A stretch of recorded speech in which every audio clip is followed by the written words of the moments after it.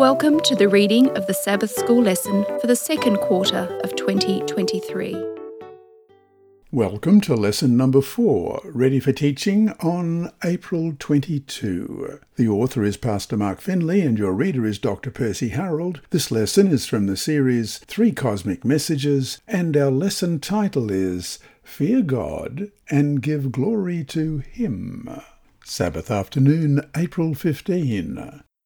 Before we start, let's pray. Our Heavenly Father, we come to you as sinful human beings. We come to you as people who need salvation, and we also come to you as people who are looking forward to that day when Jesus will come. And as we study about that this week, as we study about the end times, as we study about the message that needs to go to every part of the world, we pray that your Holy Spirit will be here to guide us, to bless us, and to cleanse us. We also thank you that wherever we are in this world, we have this opportunity of studying your word. And today I'd like to pray for people who are listening in various parts of the world. There are those who are suffering with loss of vision or are unable to read for whatever the reason. But many of us listen to your word each week because in it we see and hear what your word says to us. And I'd like to pray for those who are listening in Wellington, New Zealand, in Toowoomba, Australia. I'd like to pray for Jose Villanona from the Dominican Republic and Brother O'Neill from Jamaica and also Marie Edwards from the same place and Veta from Northville in Michigan and Thelma Ray from St. Thomas and Mathiro from Malawi in Africa, for M. Kramer in Utah, for Edward Mink in Wabag, Papua New Guinea, and for Jockson in New Zealand. Lord, wherever we're listening, wherever we're studying your word together, we pray that we will be blessed and that your name will be glorified. In Jesus' name we pray. Amen. Our memory text this week is Revelation chapter 14 and verse 12. Here is the patience of the saints. Here are those who keep the commandments of God and the faith of Jesus. Let's read that again. Revelation 14 verse 12. Here is the patience of the saints. Here are those who keep the commandments of God and the faith of Jesus. Danish author Søren Kierkegaard told a parable about the end time. It went something like this. A fire broke out backstage in a big theatre. A clown, who had been part of the performance, came out to warn the audience. "Get out! The place is on fire!" The audience thought it was a big joke, part of the show. That's all, and just applauded. He repeated the warning, "Get out! Get out!" But the more emphatically he warned them, the greater the applause.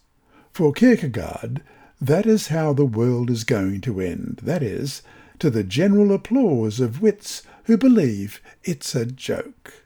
The end of the world and events leading up to it are, as we know, no joke.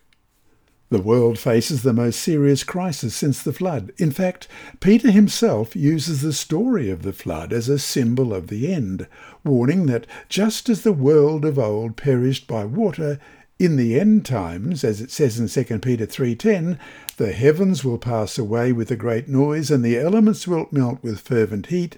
Both the earth and the works that are in it will be burned up. Having been warned about what is coming, we now need to be prepared for it as well.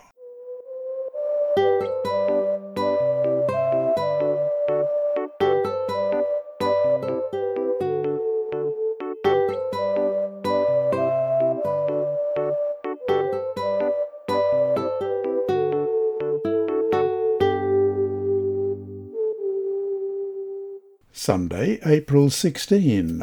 Fear God.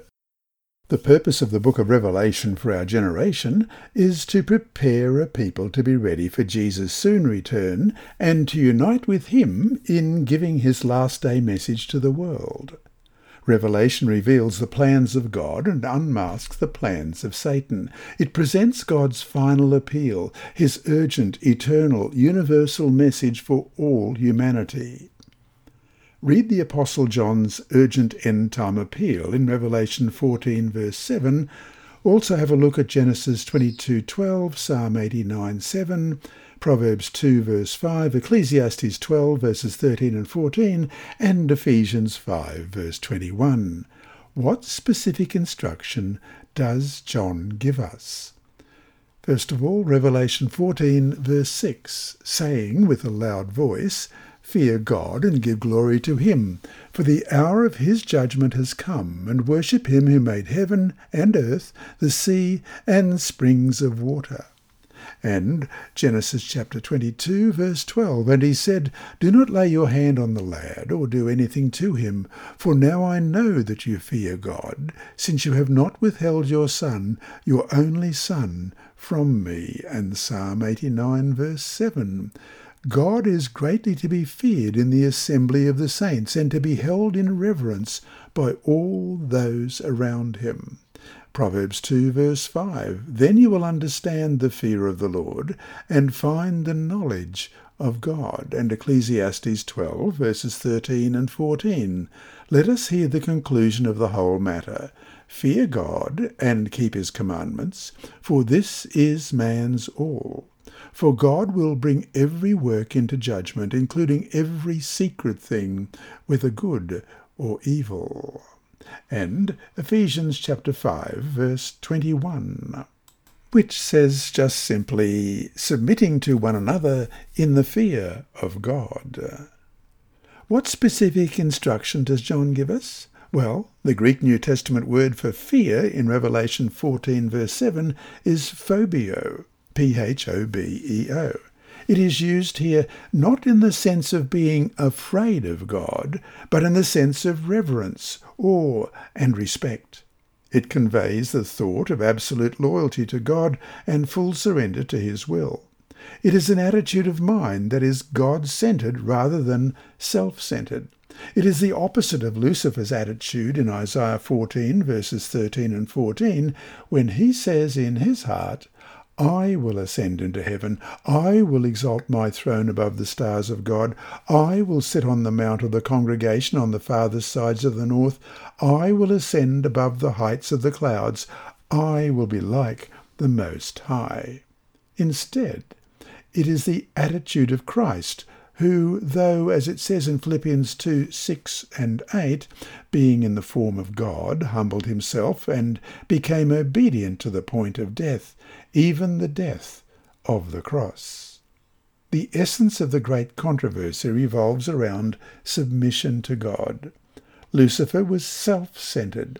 He refused to submit to any authority except his own. Rather than submit to the one upon the throne, Lucifer desired to rule from the throne. Put simply, to fear God is to place him first in our thinking. It is to renounce our self-centeredness and pride and to live a life wholly for him. And it obviously must be important because it's the first of the words out of the mouth of the first angel of the three. Hence, we must take heed. So to finish today, what has been your own experience of fearing God? How would you explain to someone in a positive way why the fear of God is something good?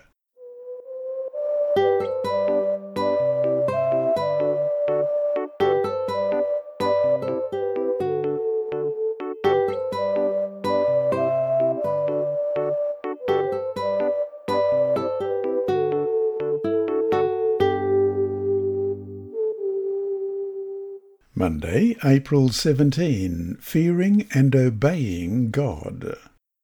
What else does the Bible teach us about what it means to fear God? Read Deuteronomy chapter 6, verse 2, Psalm 119, verses 73 and 74, and Ecclesiastes chapter 12, verses 13 and 14. What do these texts reveal is the result of fearing God? First of all, Deuteronomy 6 verse 2, that you may fear the Lord your God, to keep all his statutes and his commandments which I command you, and your son and your grandson, all the days of your life, and that your days may be prolonged. And Psalm 119, beginning at verse 73, Your hands have made me and fashioned me. Give me understanding that I may learn your commandments. Those who fear you will be glad when they see me, because I have hoped in your word. And Ecclesiastes 12, verses 13 and 14. Let us hear the conclusion of the whole matter. Fear God and keep his commandments, for this is man's all. For God will bring every work into judgment, including every secret thing, whether good or evil. These passages reveal a linkage between fearing God and keeping his commandments. Fearing God is an attitude of reverential respect that leads us to obedience. Heaven's urgent appeal is for those saved by grace to be obedient to God's commands. For Ephesians chapter 2 verses 8 to 10 reads, For by grace you have been saved through faith, and that not of yourselves, it is the gift of God, not of works, lest anyone should boast. For we are his workmanship, created in Christ Jesus for good works, which God prepared beforehand that we should walk in them. Grace does not free us from obeying the commands of God. The gospel sets us free from the law's condemnation, not from our responsibility to obey it. Grace not only delivers us from the guilt of our past, but it also empowers us to live godly, obedient lives in the present. The Apostle Paul declares that we have received grace and apostleship for obedience to the faith among all nations in Romans 1 verse 5. There are some people who have the strange idea that salvation by grace somehow negates the law of God or minimizes the necessity for obedience. They believe that any talk about obedience is legalism. They have declared, all I want is Jesus. The question is, which Jesus?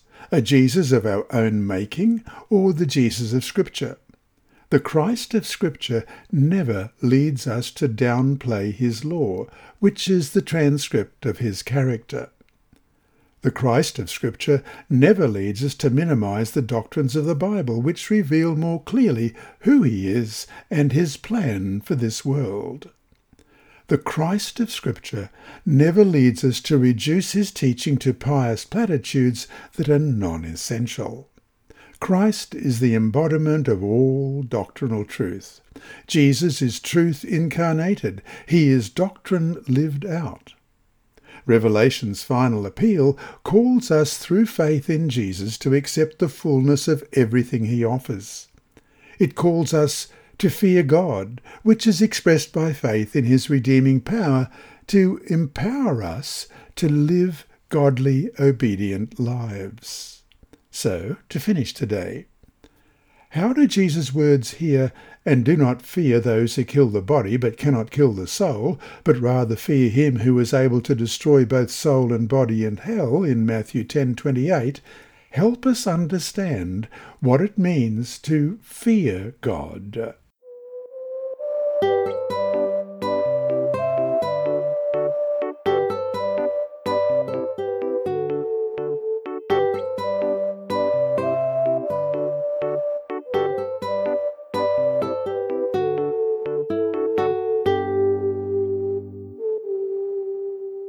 Tuesday, April 18. Living a God-centered life.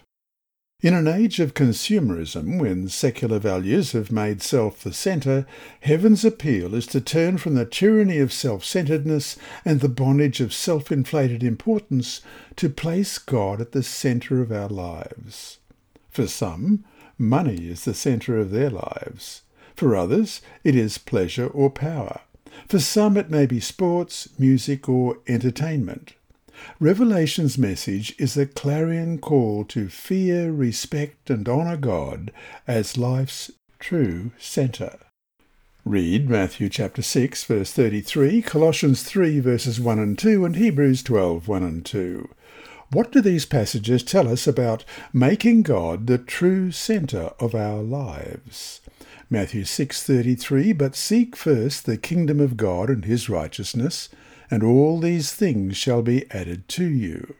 Colossians 2, verses 1 and 2, "For I want you to know what a great conflict I have for you, and those in Laodicea, and for as many as have not seen my face in the flesh, that their hearts may be encouraged, being knit together in love, and attaining to all riches of the full assurance of understanding, to the knowledge of the mystery of God, both of the Father and of Christ."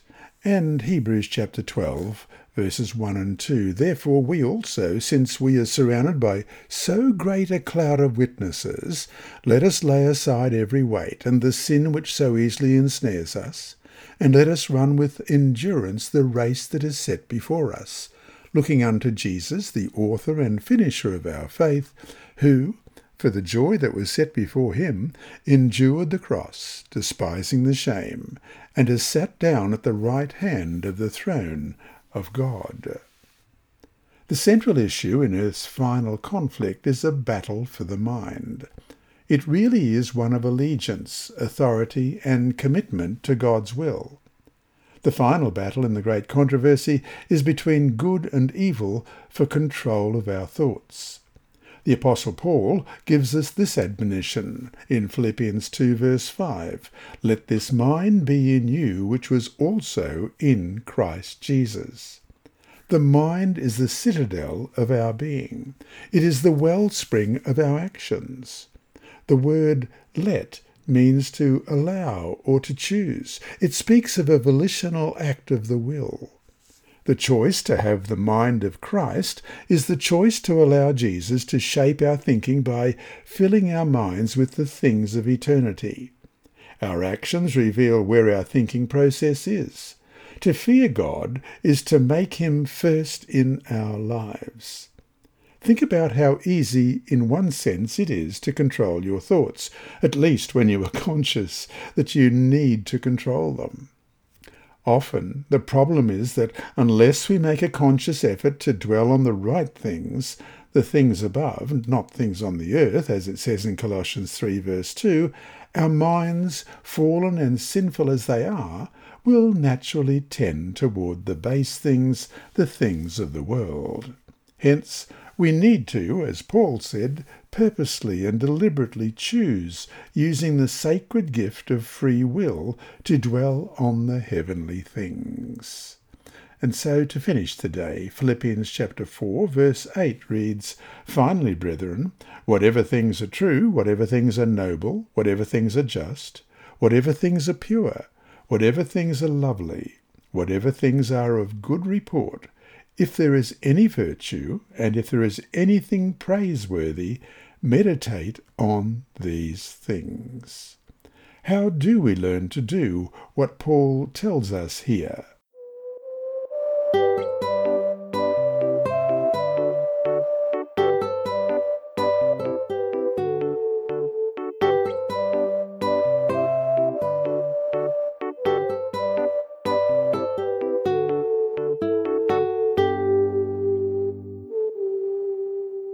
Wednesday, April 19. Giving Glory to God. A study of the use of the phrase in the Old Testament, "to give glory to God," as it reads in Revelation 14 verse 7, shows that, interestingly enough, often, but not only, appears in the context of divine judgment. As we read in Joshua 7, 1 Samuel 6, Jeremiah 13, and Malachi 2, just as it does in the first angel's message as well, in Revelation 14, verse 7. Let's look at those verses. Joshua 7:19 reads, "Now Joshua said to Achan, My son, I beg you, give glory to the Lord God of Israel, and make confession to him, and tell me now what you have done. Do not hide it from me." And 1 Samuel chapter 6, verse 5, "Therefore you shall make images of your tumors and images of your rats that ravage the land, and you shall give glory to the God of Israel. Perhaps he will lighten his hand from you, from your gods, and from your land." And Jeremiah 13, verses 15 and 16. Hear and give ear. Do not be proud, for the Lord has spoken. Give glory to the Lord your God, before he causes darkness, and before your feet stumble on the dark mountains, and while you are looking for light. He turns it into the shadow of death and makes it dense darkness. And Malachi chapter 2, verse 2.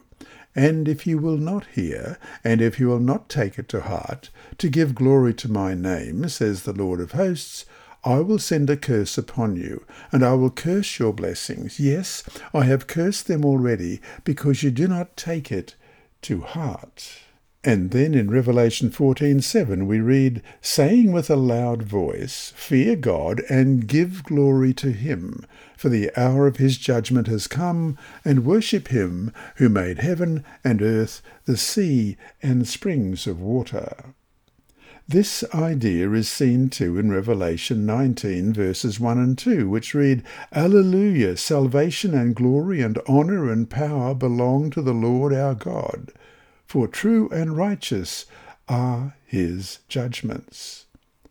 Read 1 Corinthians chapter 3, verses 16 and 17, 1 Corinthians 6, 19 and 20, and 1 Corinthians 10, verse 31. How do these passages help us understand one way that we can glorify God?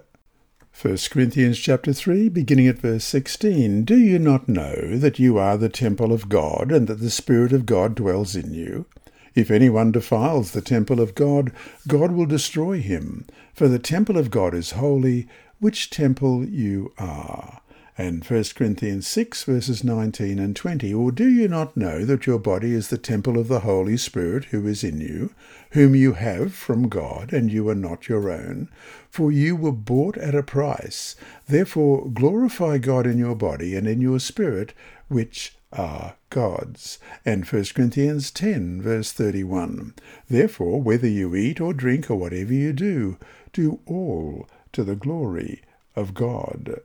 According to the Apostle Paul, our bodies are a sanctuary, the dwelling place of the Spirit of God, a temple made holy by the presence of God. The Scriptures give us a clarion call to glorify God in every aspect of our lives. When God is the centre of our lives, our one desire is to give glory to him, whether through our diet, our dress, our entertainment, or our interaction with others. We give glory to God as we reveal his character of love to the world through our commitment to doing his will. This is even more important in the light of earth's end-time judgment. Read Romans chapter 12, verses 1 and 2. What appeal does the Apostle Paul make regarding the totality of our life choices? Romans 12, beginning at verse 1. I beseech you, therefore, brethren, by the mercies of God, that you present your bodies a living sacrifice, holy, acceptable to God, which is your reasonable service. And do not be conformed to this world, but be transformed by the renewing of your mind, that you may prove what is that good and acceptable and perfect will of God. The New Testament Greek word for bodies in this passage is somata, S-O-M-A-T-A, which is better translated the collective sum of who you are, body, mind, and emotions. The Phillips translations of the Bible translates the expression reasonable service as an act of intelligent worship. In other words, when you make a total commitment to fear God and glorify him in all you do, giving your mind, body, and emotions to him, this is an act of intelligent worship. And too, in light of God's judgment, taking heed to obey is indeed a good idea. And so to finish today, think about what you do with your body. What can you do to make sure that you are indeed glorifying God with it?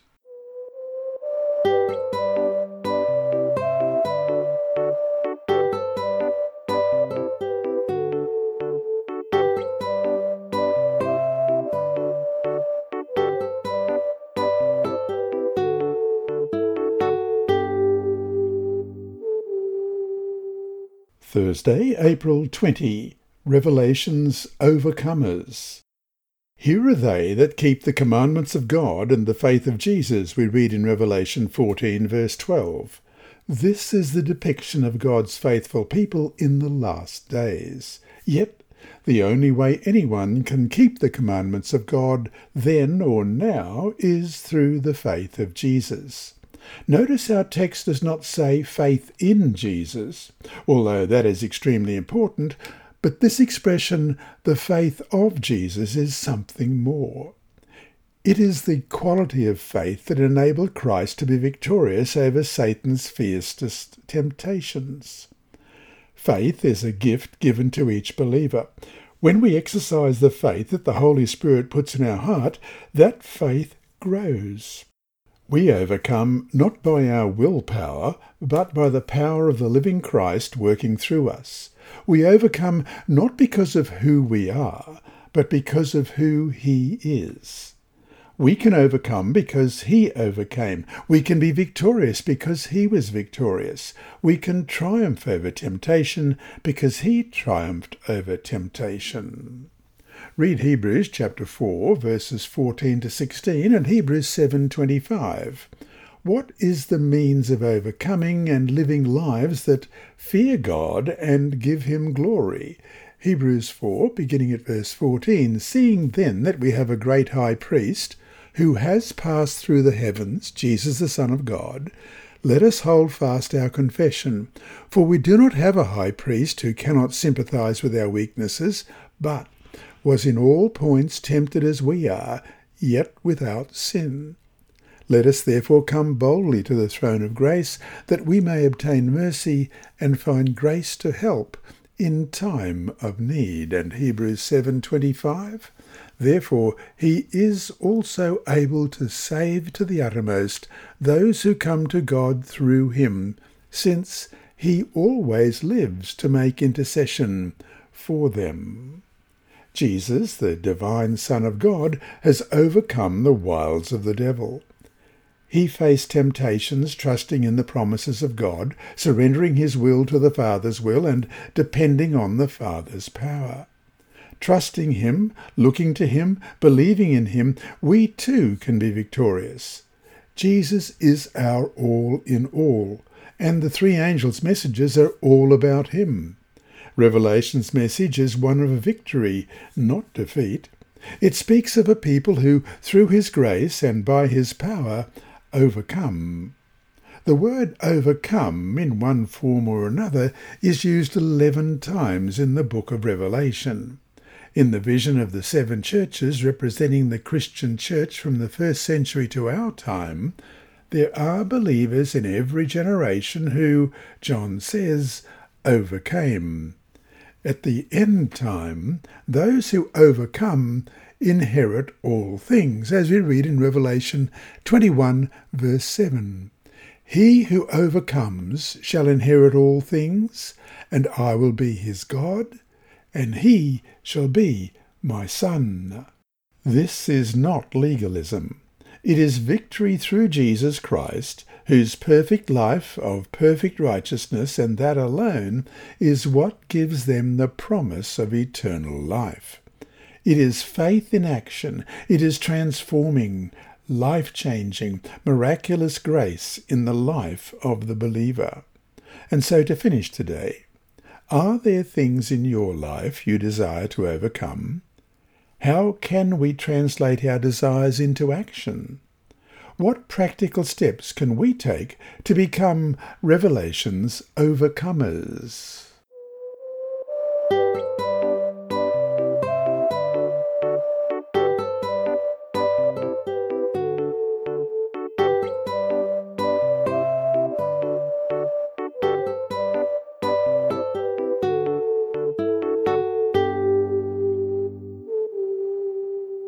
Friday, April 21. Think about the amazing words of Paul in Hebrews 7:25, which, describing Jesus as our high priest, says that he is also able to save to the uttermost those who come to God through him. Save to the uttermost? The Greek word for uttermost means full or complete or total. It is Jesus who saves us. Our job is to surrender to him, claiming his victory for us. Our trust must be in him, not in ourselves. Angel Manuel Rodriguez wrote in The Closing of the Cosmic Conflict, The Role of the Three Angels' Messages, an unpublished manuscript, on page 27, he writes, "We can summarize the force of the expression fear God in Revelation as God's final call to humanity to choose him as their glorious and majestic God, who will be victorious over the forces of evil that oppose him, and his plan for the human race." As we read in Revelation 14, 9-11, "Then a third angel followed them, saying with a loud voice, 'If anyone worships the beast and his image and receives his mark on his forehead or on his hand, he himself shall also drink of the wine of the wrath of God, which is poured out full strength into the cup of his indignation. He shall be tormented with fire and brimstone in the presence of the holy angels and in the presence of the Lamb. And the smoke of their torment ascends for ever and ever, and they have no rest day or night who worship the beast and his image, and whoever receives the mark of his name.'" This fear does not manifest itself, at least not for now, as we read in Revelation 6, verses 14 to 17. And that reads, "Then the sky receded as a scroll when it is rolled up, and every mountain and island was moved out of its place, and the kings of the earth, the great men, the rich men, the commanders, the mighty men, every slave and every free man, hid themselves in the caves and in the rocks of the mountains, and said to the mountains and rocks, 'Fall on us and hide us from the face of him who sits on the throne and from the wrath of the Lamb. For the great day of his wrath has come, and who is able to stand?' So in terror and trembling, but in joyous and loving submission to God's law and to his exclusive worship. No other power should be acknowledged as worthy of such devotion and loyalty. In fact, there are no other options, because what shows itself on the horizon of the cosmic conflict as possibilities are actions of demonic powers destined to distinction, as we read in Revelation 16, verses 13 and 14. "And I saw 3 unclean spirits like frogs coming out of the mouth of the dragon, out of the mouth of the beast, and out of the mouth of the false prophet. For they are spirits of demons performing signs, which go out to the kings of the earth and to the whole world to gather them to the battle of that great day of God Almighty." In Revelation 17, verse 14, "These will make war with the Lamb, and the Lamb will overcome them. For he is Lord of lords and King of kings, and those who are with him are called, chosen, and faithful." And Revelation 20, verses 11 to 15, "Then I saw a great white throne, and him who sat on it, from whose face the earth and the heaven fled away, and there was found no place for them. And I saw the dead, small and great, standing before God. The books were opened, and another book was opened, which is the book of life. And the dead were judged according to their works by the things which were written in the books. The sea gave up the dead who were in it, and death and Hades delivered up the dead who were in them, and they were judged, each one according to his works. Then death and Hades were cast into the lake of fire. This is the second death, and anyone not found written in the book of life was cast into the lake of fire." The fear of the Lord is therefore a positive divine invitation to take God's side in the cosmic conflict in order to stand before his most glorious presence, filled with joy in eternal fellowship with him. End of comment. Except for these verses. Revelation 21, 3 and 4, and Revelation 22, verses 3 to 5. Revelation 21, verses 3 and 4 reads, "And I heard a loud voice from heaven saying, 'Behold, The tabernacle of God is with men, and he will dwell with them, and they shall be his people. God himself will be with them and be their God. And God will wipe away every tear from their eyes. There shall be no more death, nor sorrow, nor crying. There shall be no more pain, for the former things have passed away. And Revelation 22, verses 3 to 5. And there shall be no more curse, but the throne of God and of the Lamb shall be in it, and his servants shall serve him. They shall see his face, and his name shall be on their foreheads. There shall be no night there. They need no lamp nor light of the sun, for the Lord God gives them light, and they shall reign forever and ever. And that brings us to our 3 discussion questions for this week. 1. Think about the incredible power of God, the one who created and sustains the entire cosmos. We can barely grasp the idea of the cosmos. How then could we even begin to grasp the creator of it? Think about how much greater and vaster and more powerful he is than we are. And this God will one day judge us. How do these facts help us understand the idea of the fear of God and what it means? 2. How can we avoid legalism when we discuss the biblical concepts of holiness, overcoming, and victory?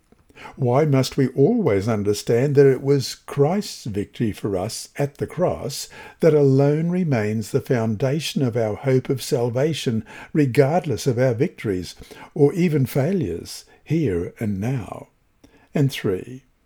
Why, even with all the promises of victory over sin, do we often find ourselves failing and not living up to the standard of righteousness that Jesus himself modeled for us and promises us could be ours as well? What mistakes are we making in not allowing God to do the work in us that he has promised?